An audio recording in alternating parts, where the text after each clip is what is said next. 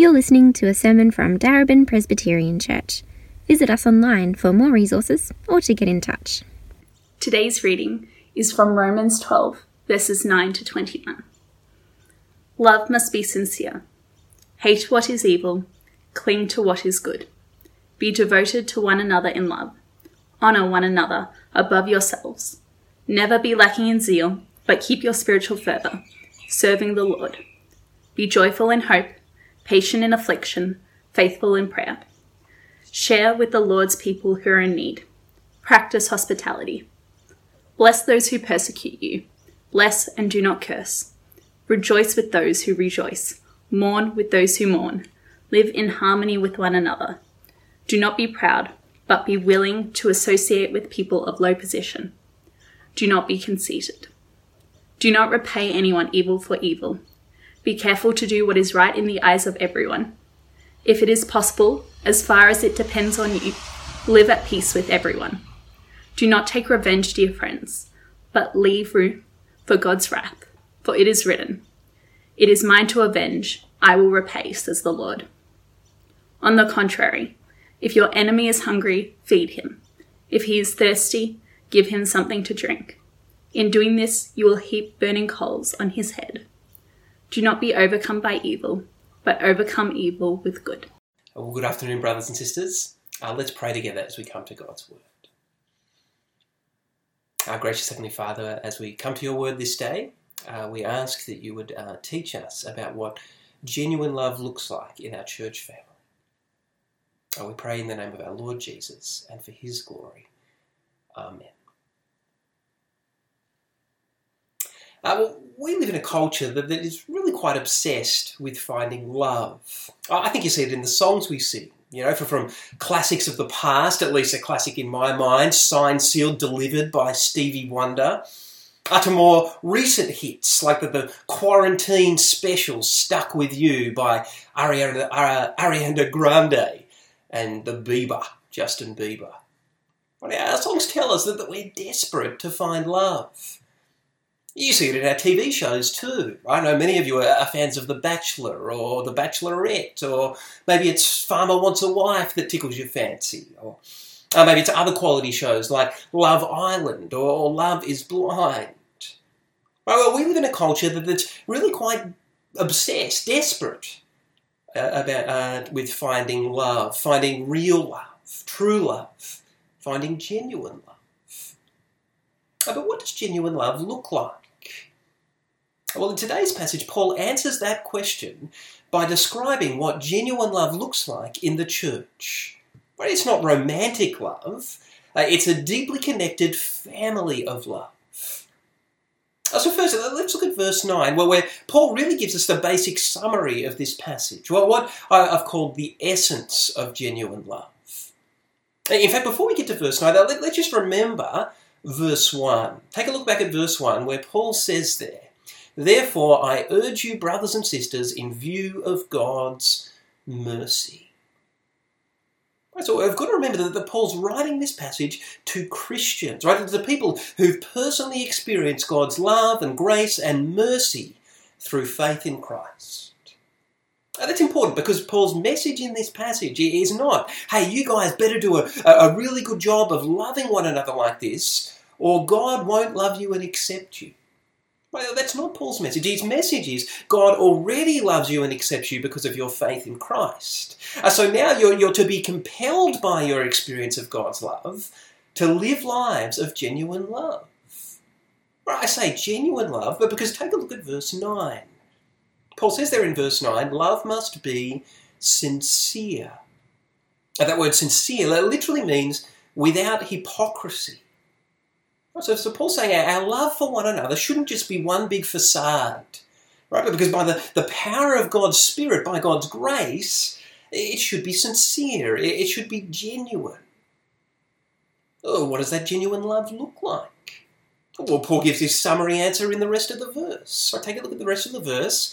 Paul says genuine love is expressed kind of negatively in hating what is evil, Right here, in hating the reality or even the thought of doing what is evil in God's eyes, but positively it's expressed in clinging to what is good, right, in holding tightly to doing what is good in God's eyes.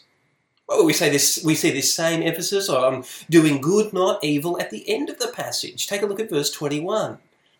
Paul says there, "Do not be overcome by evil, but overcome evil with good." So it seems clear that genuine love is expressed in doing what is good, not evil.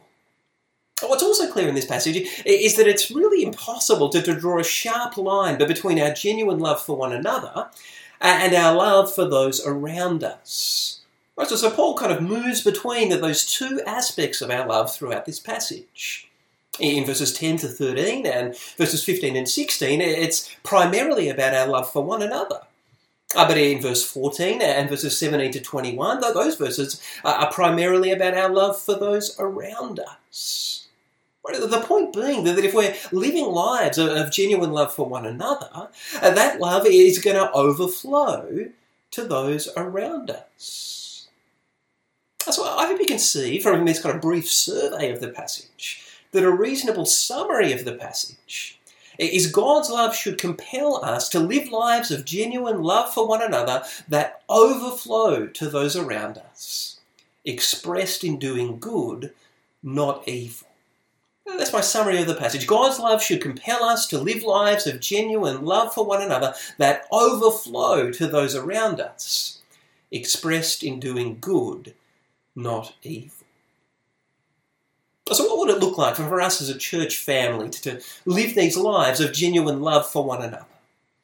In the rest of the passage, Paul says at least 7 things in answer to that question. First, in verses 10 and 11, he says a family full of this genuine love is a diverse family that's devoted to loving, honouring and serving one another. Look at verse 10. Paul says, "Be devoted to one another in love," or more literally, in brotherly love. But the word "in love" there is the Greek word Philadelphia, right? The city of brotherly love. The point being that Paul's writing to people who, because of God's amazing love, have been adopted into his family as his children. We saw that in Romans chapter 8. Right? They're brothers and sisters in Christ. Right, so he's saying to them, I know you're all different people from different backgrounds. Right? People who, apart from your faith in Christ, might not have ever spent any time together. But despite that diversity, now you're called to love one another like family. Right? Love with warmth, with affection, with devotion. And if you look at these verses, Paul's saying that sort of devotion means honouring one another above yourselves. Or maybe a better translation would be outdo one another in showing honour. To honour someone means to treat them as valuable, as weighty, as really significant. I don't think that's something we're very good at in Australian culture, is it? You know, sarcastic comments that kind of cut people down come naturally to us, but well, not so much honouring people. But Paul says in the church, things should be different.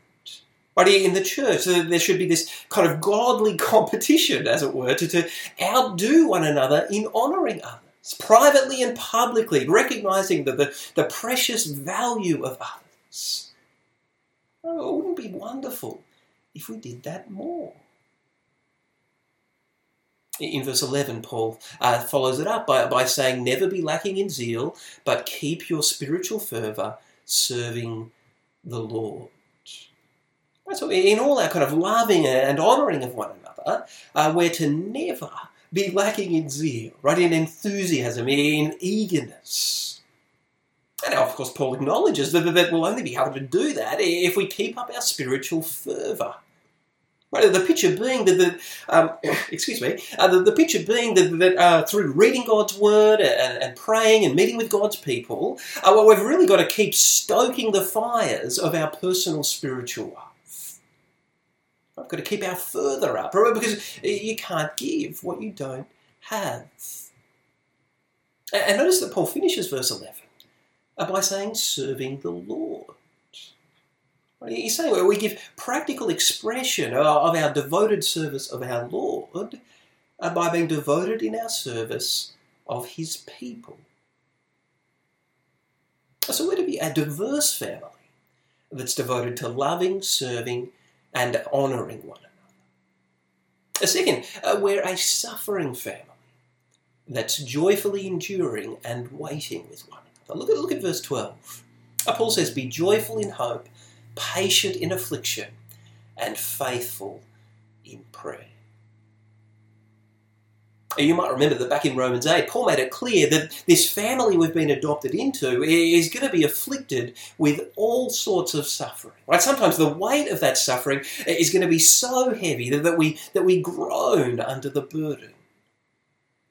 But here Paul says that even in the midst of that sort of suffering, we can be joyful in hope.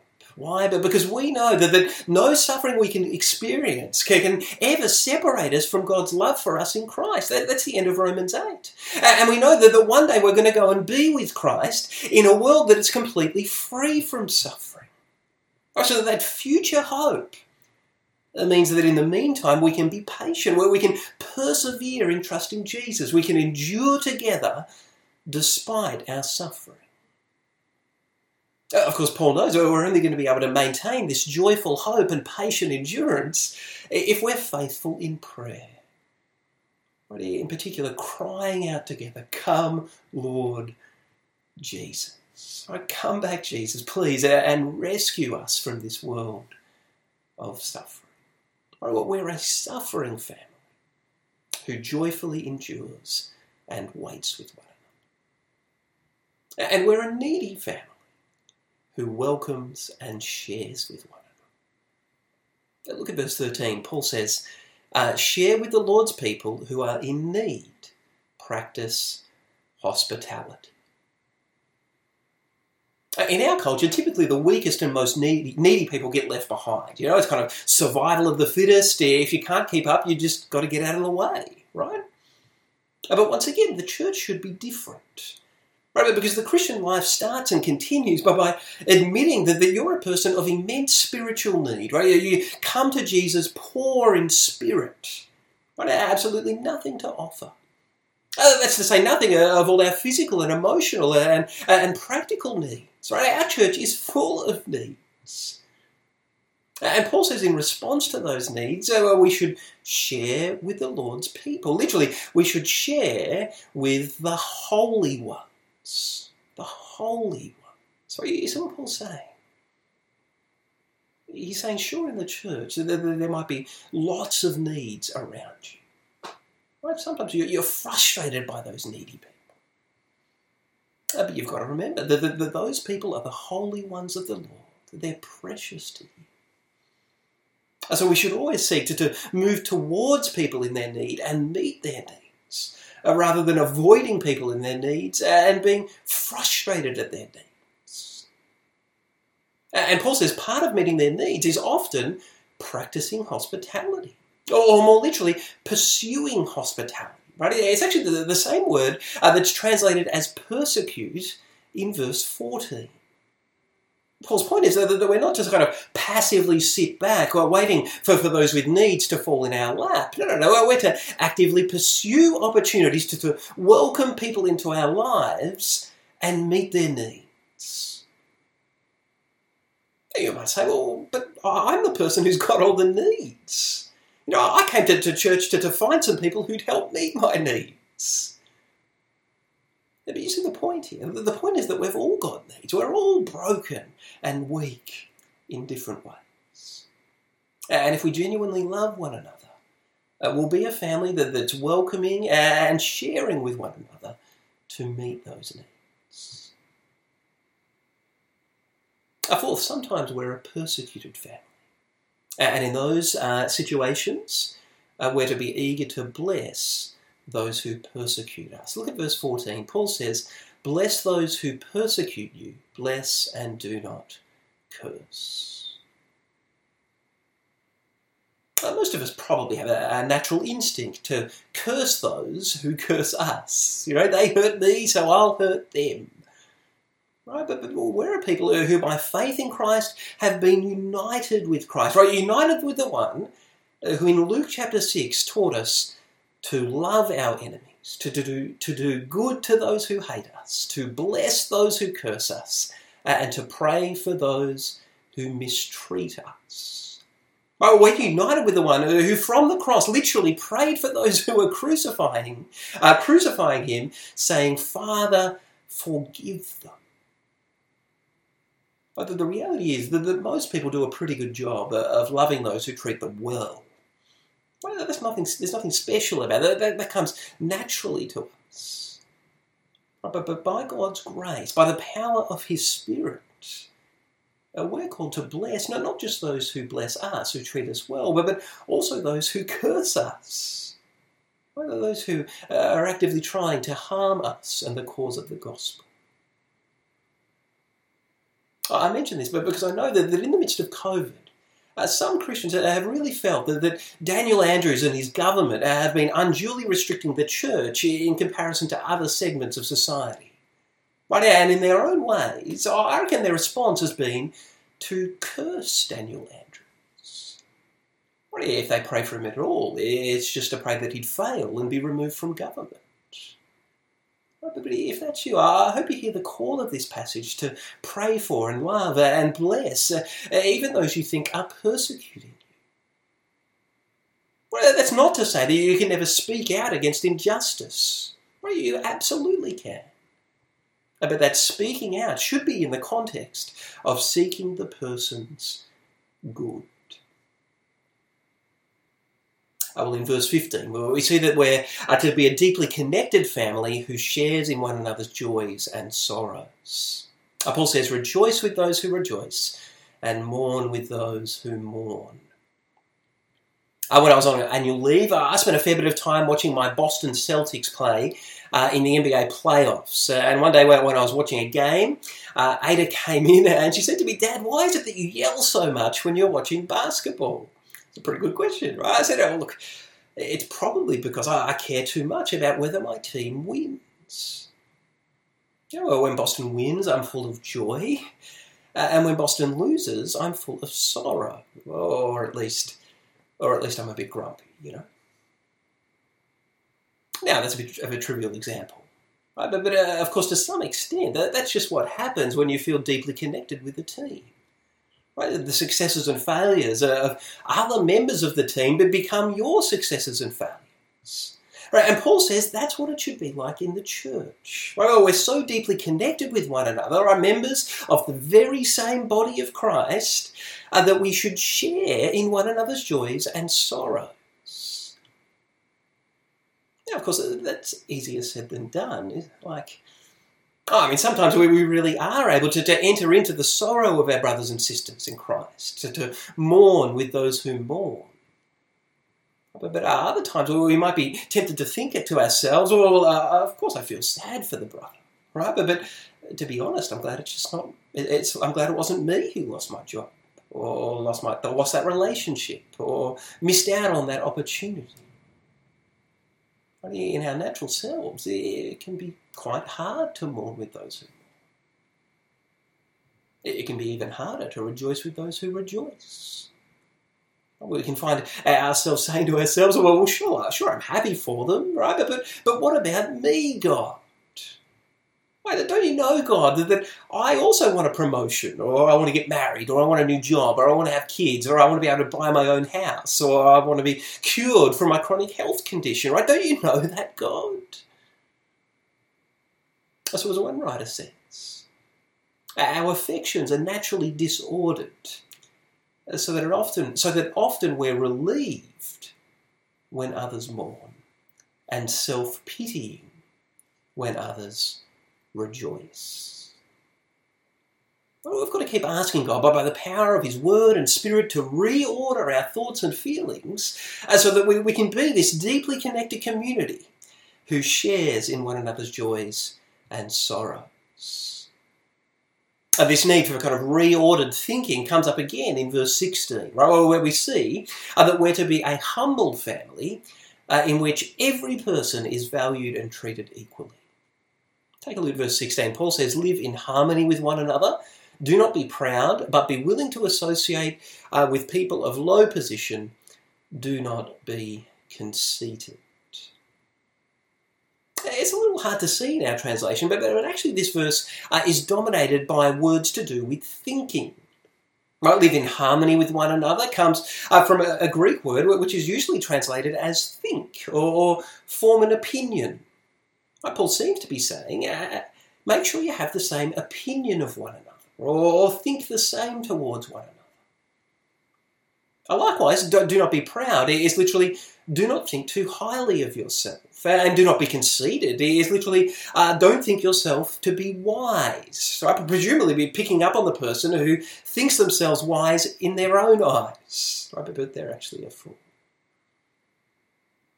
So Paul's really repeating that idea from back in verses 2 and 3. Right? The need for our thinking to be renewed so that we see ourselves and one another accurately.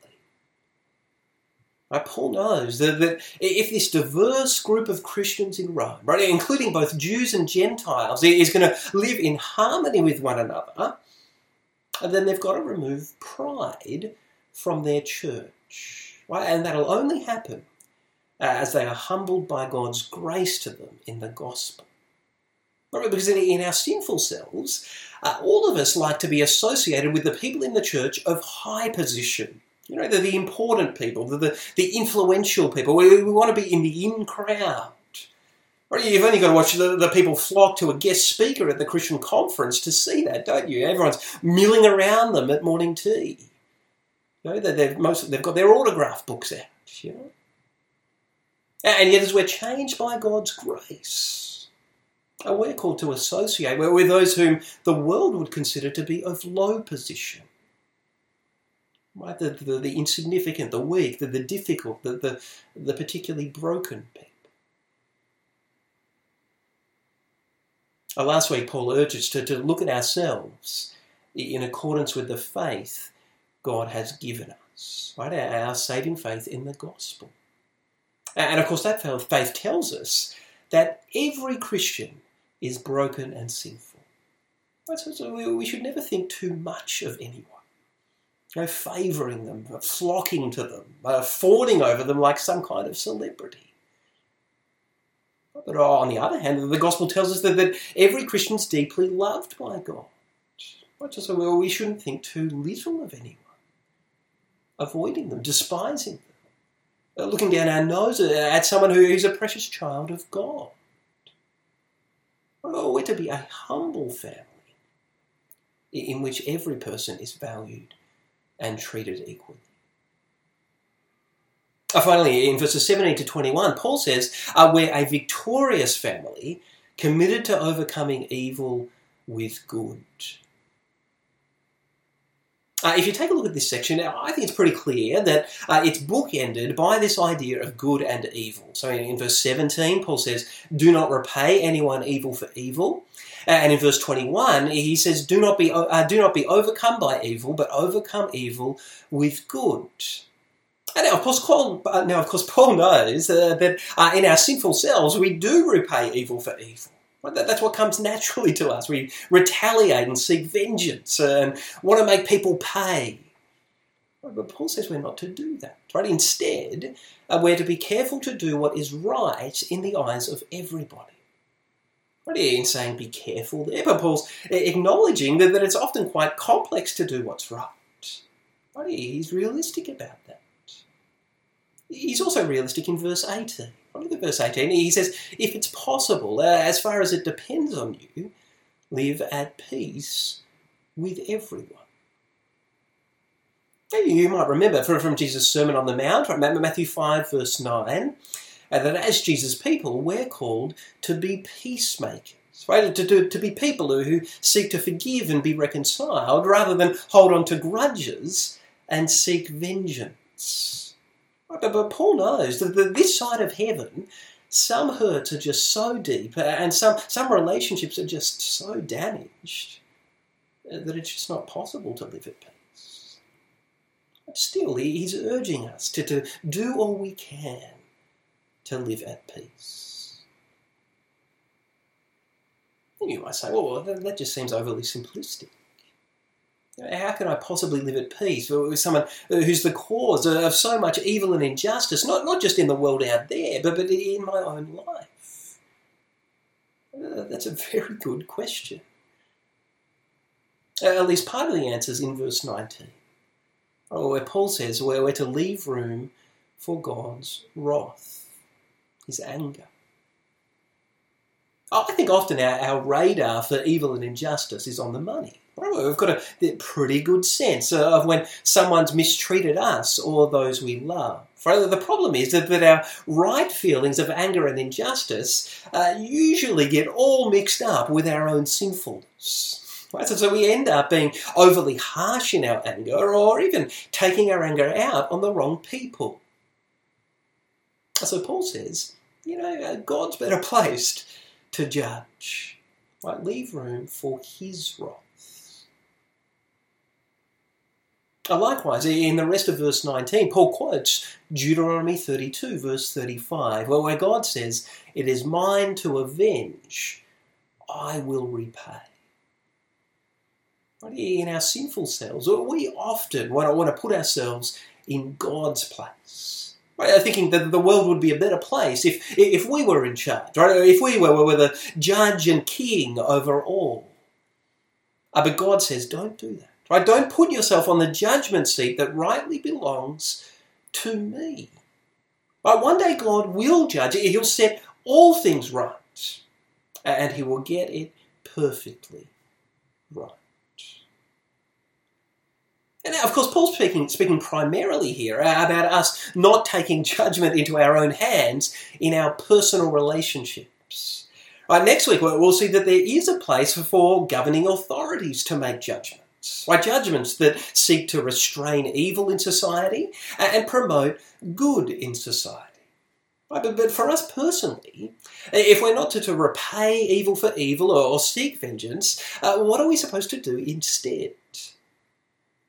Well, look at verse 20. Paul says, if your enemy is hungry, feed him. If he is thirsty, give him something to drink. In many ways, this is a recap of verse 14. Well, we're to seek to love and bless our enemies just as Christ did.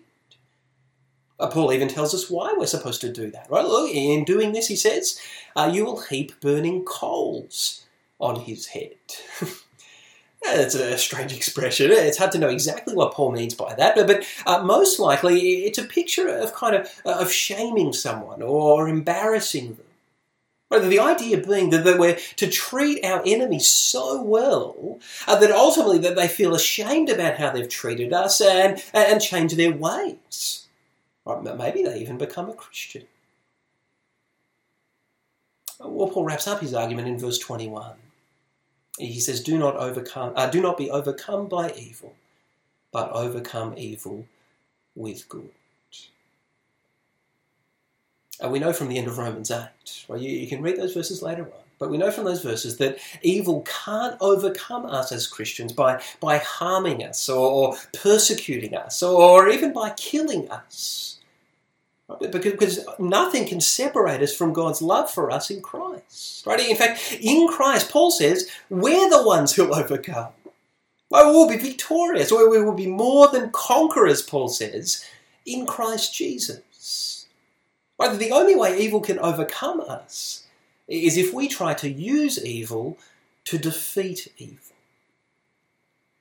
Another thing I did on my annual leave was reread the Lord of the Rings trilogy. I really like the Lord of the Rings. And so as I was reflecting on these verses, I was reminded of the character Boromir in the Lord of the Rings.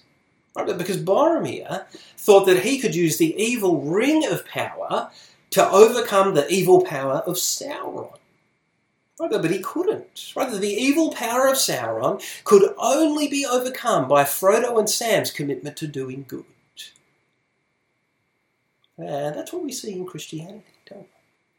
And we see that it was the one who didn't retaliate when he was insulted, who didn't threaten when he suffered, who instead, as 1 Peter 2 verse 23 says, entrusted himself to him who judges justly. He left room for God's wrath. We see that it was him who overcame evil with good. Right, that's love, isn't it? Sincere love, genuine love. The love that should compel us to live these lives of genuine love for one another that overflow to those around us, expressed in doing good, not evil. Let's pray.